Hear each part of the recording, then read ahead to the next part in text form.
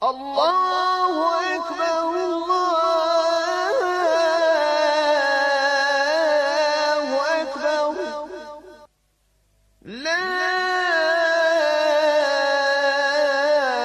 ilahe illallah.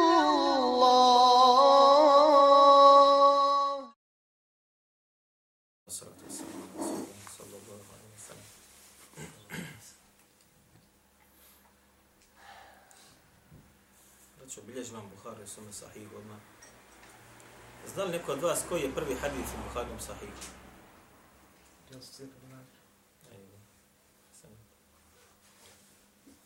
Prvi hadis u Buharinom sahihu jeste od najznačajnijih hadisa koji je Allah poslanik sallallahu alejhi ve sellem izrekao. I mnogi islamski učenjaci su ga uvrstili među najsadržanije hadise. I rekli bi neki od njih da je u njemu sadržana trećina vjeri. Ovaj hadis su mnogi islamski učenjaci prokomentarisali posebnim svojim djelima. Čak 3 doktorske disertacije od savremenih islamskih učenjaka su o njemu već odbranjene. Meni što je poznato, a možda ih ima trenutno i više.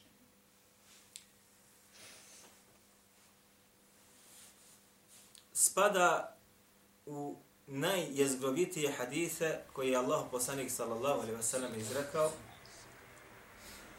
I mnogi islamski učenjaci bi, kada bi pisali neka od svojih dijela, pogotovo hadiska, ovaj hadis odmah na prvo mjesto stavili. I tako je uradio i Imam Buhari kada je pisao svoj sahih. Te je odmah na prvo mjesto i otpočeo svoju knjigu sa ovim hadisom.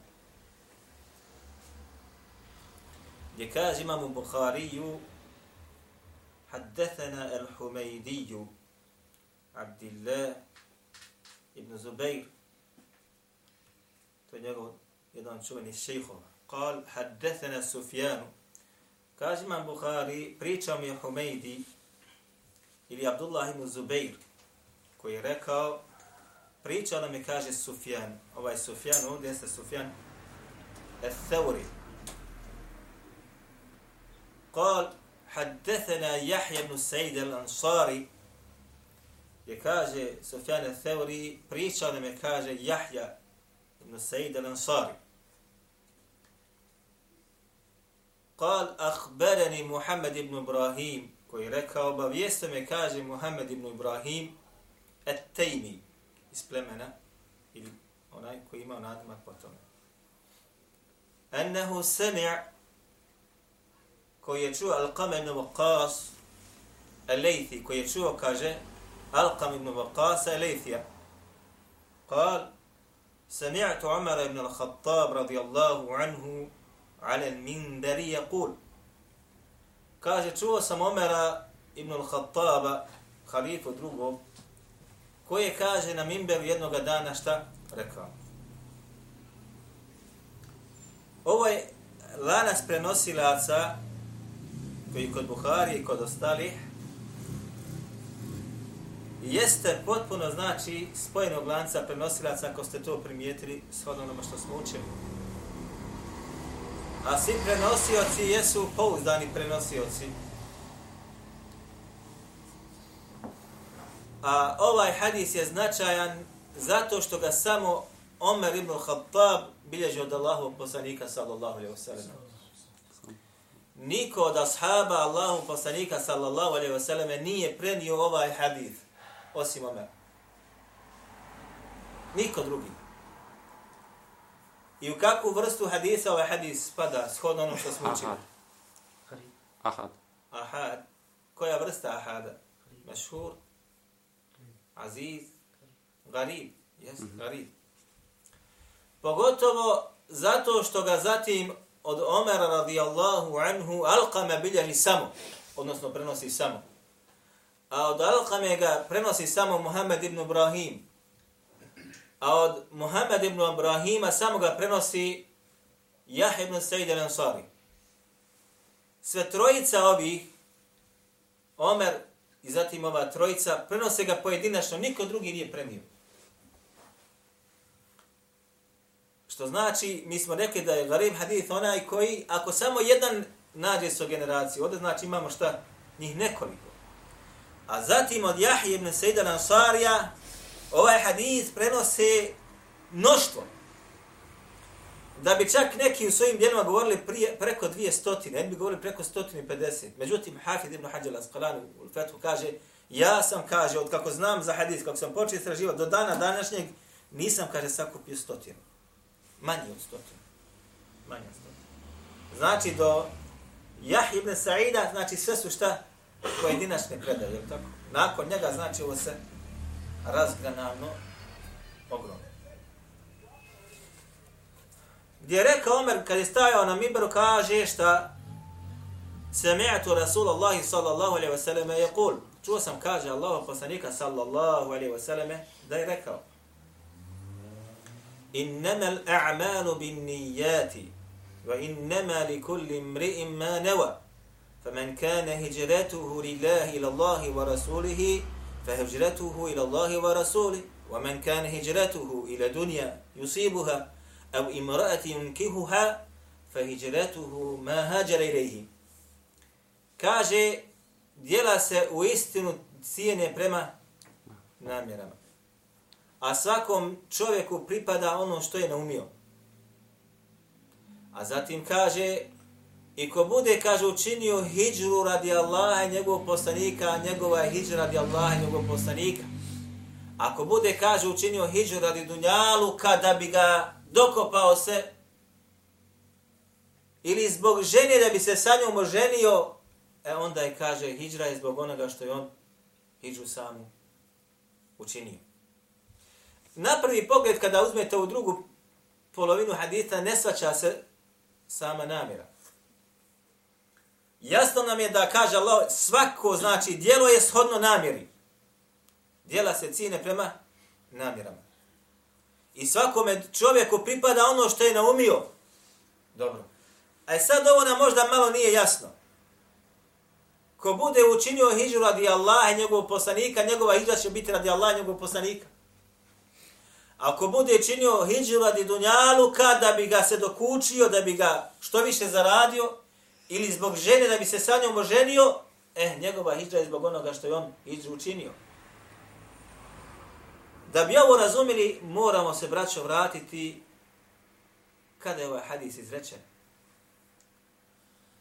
Ovaj hadis je izrečen kad je Allahov poslanik sallallahu alejhi ve selleme došao iz Mekke u Medinu.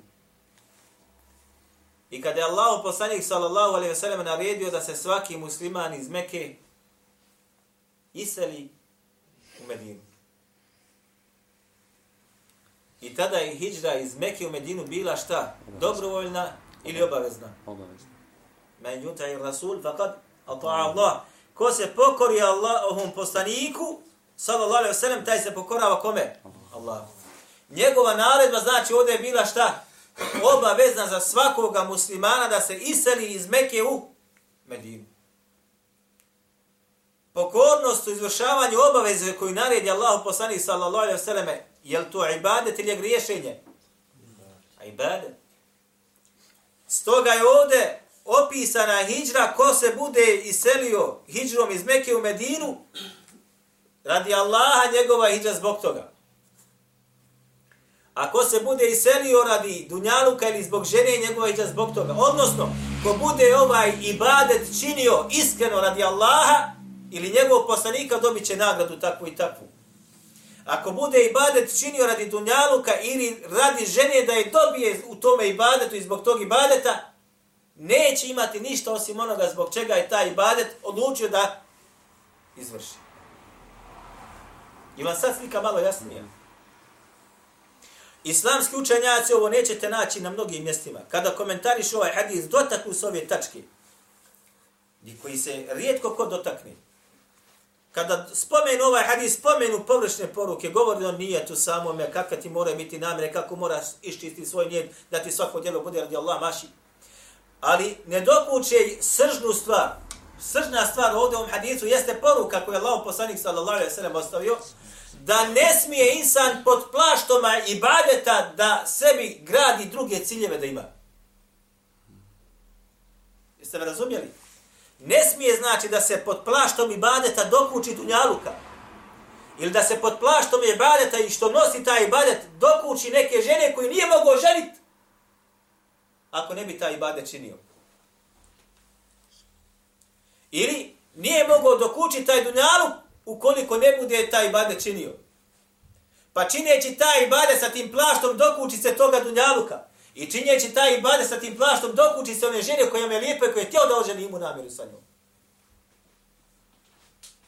Ima li ovoga danas? Ovoga je bilo, braćo moja draga, od početka Islama do dana današnjeg. Ovaj hadith je Allahov poslanik sallallahu alejhi ve sellem izrekao zbog čovjeka. Zbog čovjeka koji je došao iz Mekke u Medinu da bi se oženio sa ženom koja se zvala Muqajs. Došao je iz Mekke u Medinu da bi se oženio ženom koja se zvala Muqajs. U vremenu kada je hidža bila šta obavezna i kada je hidža bila šta ibadet. Pa je on plaštom, što bi rekli mi, ili shodno tome, drugi su možda smatrali da je on u ibadetu došao da se radi Allaha i seli njegov poslanika sa zalem, dok njegovo stanje se oslikalo. I njega su zvali kako? Muhađir ibn Qajs. Muhađir ibn Qajs. Muhađir kaže zbog žene koja se zvala Muqajs. Tako su ga zvali. Njegovo stanje šta? Bilo opće poznato i oslikano. I Allah poslanik sallallahu alejhi ve sellem je tom prigodom izrekao ovaj hadis.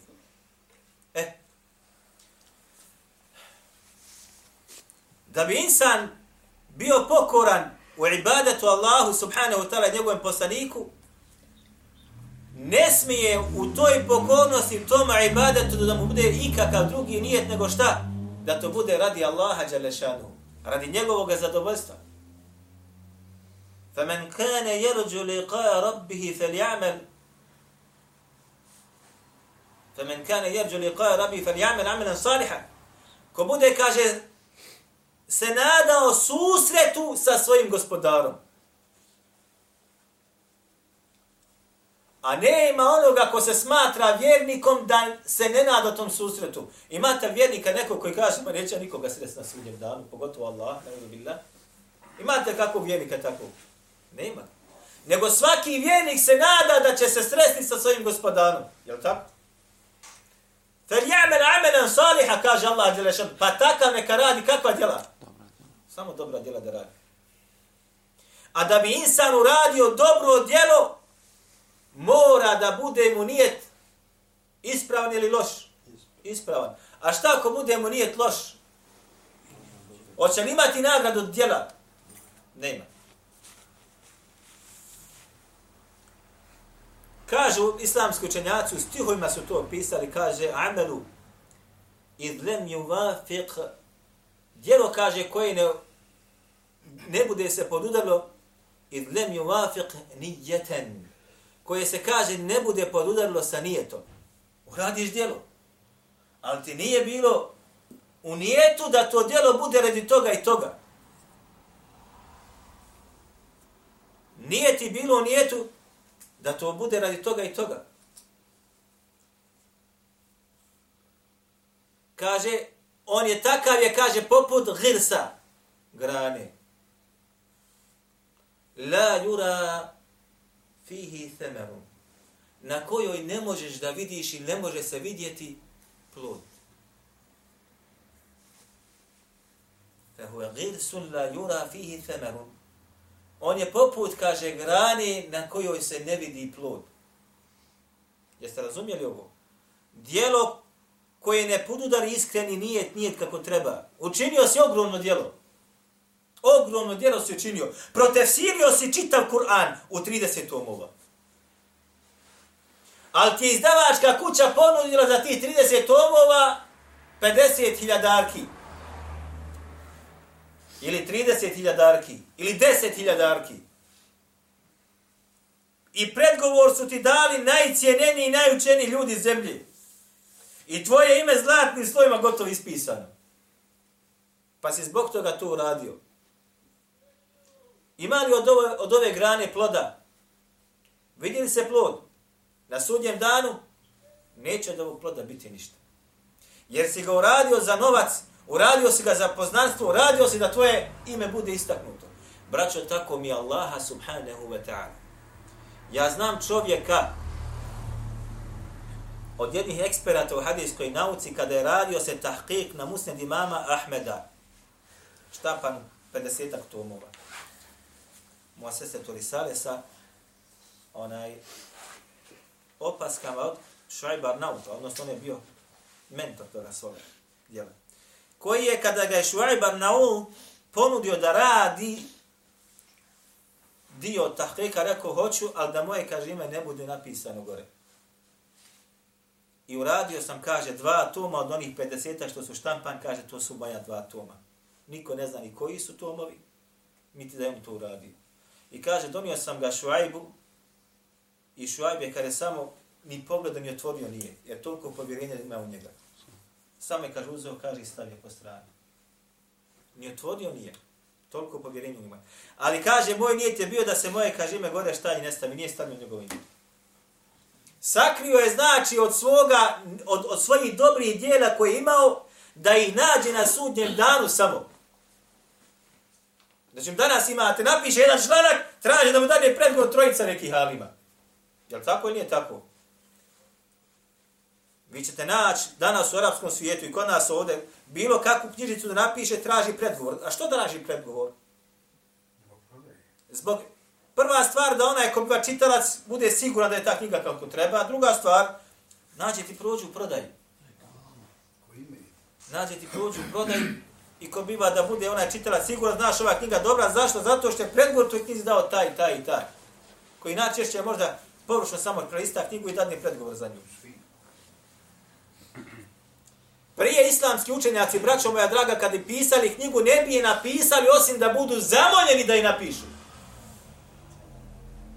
Zamoljeni da napišu knjigu u određenoj tematici. Pa kaže on u svome predgovoru, nakon što su mi, kaže, braća upitali, zamola, kaže, ja sam odlučio da napišem to, to i to. A bili su šta?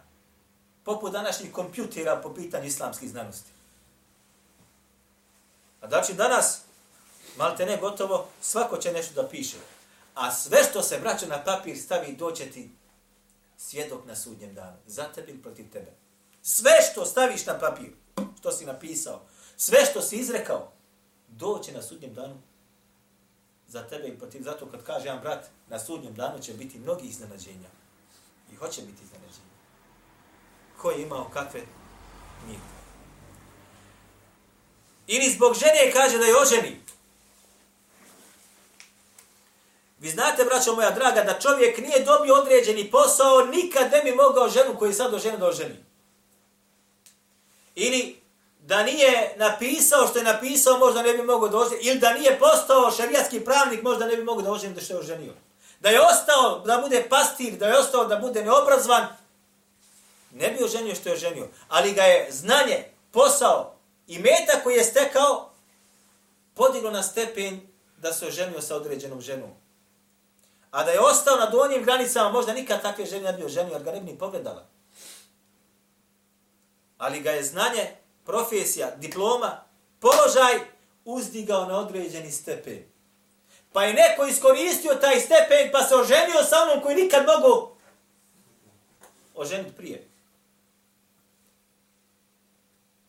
A pod plaštom opet možda dave, pod plaštom znanja, pod plaštom širenja islama i tako dalje. Šta mislite kako će taj doći na sudnji dan? Ja znam za jednog koji se vali kako ga žene, udate ili djevojke, ne znam ja, salijeću da sude iza njega. A da je običan čovjek, možda ni jednom ne bi mogao ni jednu da oženi. Već je nešto pa zbog toga, što bi rekli mi, same mu se nude da ih ženi. Zato je ovaj hadis, braćo moja draga, jedan od najopasnijih hadisa. Najjezgovitijih, najcjelovitijih, ali najopasnijih hadisa. Kaže Allah Đelešanuhu, braćo, opisujući bitku na Uhudu. Vi znate da bitka na Uhudu kada je bila, prvi izhod ili tog bitke je bio u korist koga? Muslimana. I kada je neprijatelj počeo da se povlači, šta je ostavio iza sebe? Plijen. Imetak i ratni plijen. I mnogi od muslimana su to vidli ili nisu vidli? Jesu li vidli? Jesu. I šta su uradili? Mnogi od njih su pohitali ka onome što se nadziralo od ratnog plijena. Jer Allah Đelešanuhu tu situaciju i tu sliku opisao u Kur'anu. Da li neko zna od vas? Kaže uzvišeni, minkum men yuridul dunja, wa minkum men yuridul ahira. Govoreći o ashabima koji su bili u toj bitci, je li ta bitka bila ibadet ili bio turizam? Ibadet. Jedan od najuzvišenijih ibadeta. Ibadet. A u ibadetu tomu su neki od ashaba su imali šta? Prvenstveno, cilj. Dunja, Allah to kaže. Minkum men yuridu dunja. Među vama ima onih koji žele samo šta? Dunjaluk. Dunja. Odnosno da se dočepa ratnog plijena. Pa su pohitali ka ratnome plijenu, zapostavili su vojske koje se nalaze oko njih. Wa minkum men yuridu al-akhirah, a ima i oni koji žele ahireta, koji su postojani ostali na svome mjestu i pomakli se nisu, nego samo ka neprijatelju ide. Zatim kaže uzviše na kraju, وَقَدْ عَفَ عَنْكُمْ. A on nam je kaže to šta već? Oprostio. Ovo govori i opisuje stanje ashaba, a zatim kaže to što ste učinili, Allah vam je šta? Oprostio. A šta je s nama? Šta je s nama? Šta je sa islamskim radnicima? Šta je sa islamskim piscima? Šta je sa imamima? Šta je sa onim koji su na određenim položajima? Šta je sa onima koji ljude koji pozivaju Allahu ili pozivaju novčaniku? Položaj. Vi imate ajet u Kur'anu, kaže Allah Đelešan, innemel mu'minune ihve. Je li tako?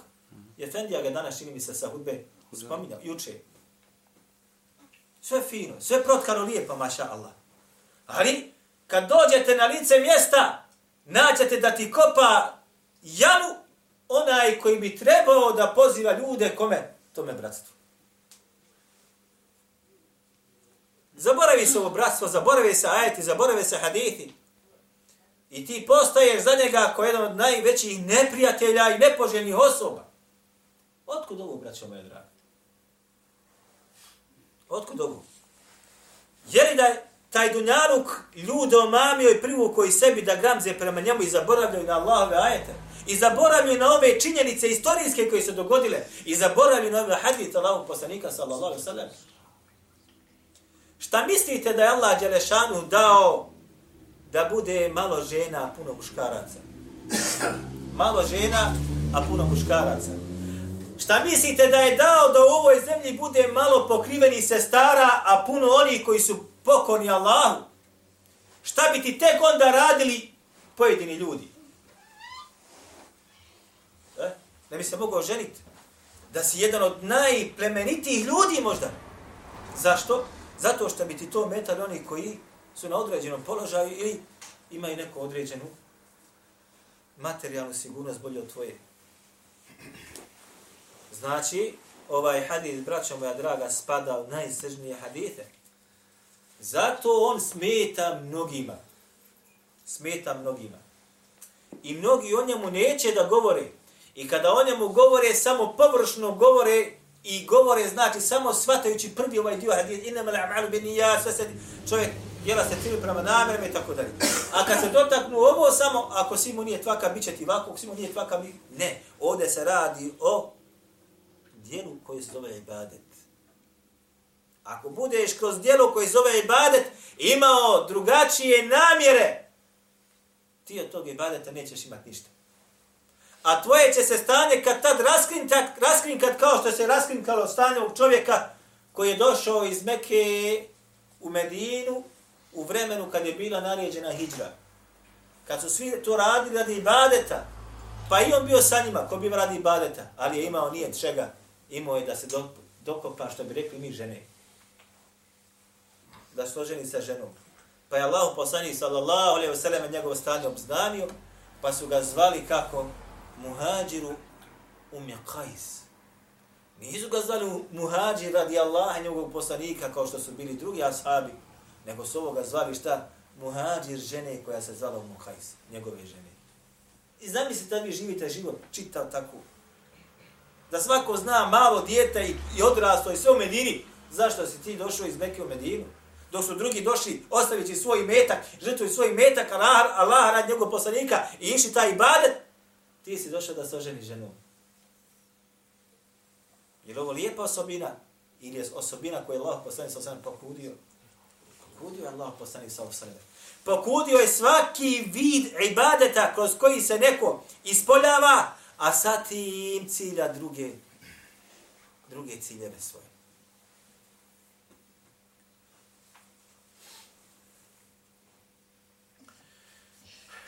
Kaže Allah poslanik sallallahu alejhi ve sellem u hadisu koji bilježi Buhari i Muslim i ostali, sve za čim budeš ti tražio Allahovo zadovoljstvo, imat ćeš nagradu u svačemu. Pa makar u onome kaže što budeš davao svojoj ženi u usta. Lukma. U svemu što budeš ti tražio Allahovo zadovoljstvo, da ti bude nijet ispravan, imat ćeš nagradu kod Allaha dželešanu. Makar u zalogaju koji budeš stavljao svojoj ženi u usta. Ovako doslovno dolazi hadis. Makar u zalogaju.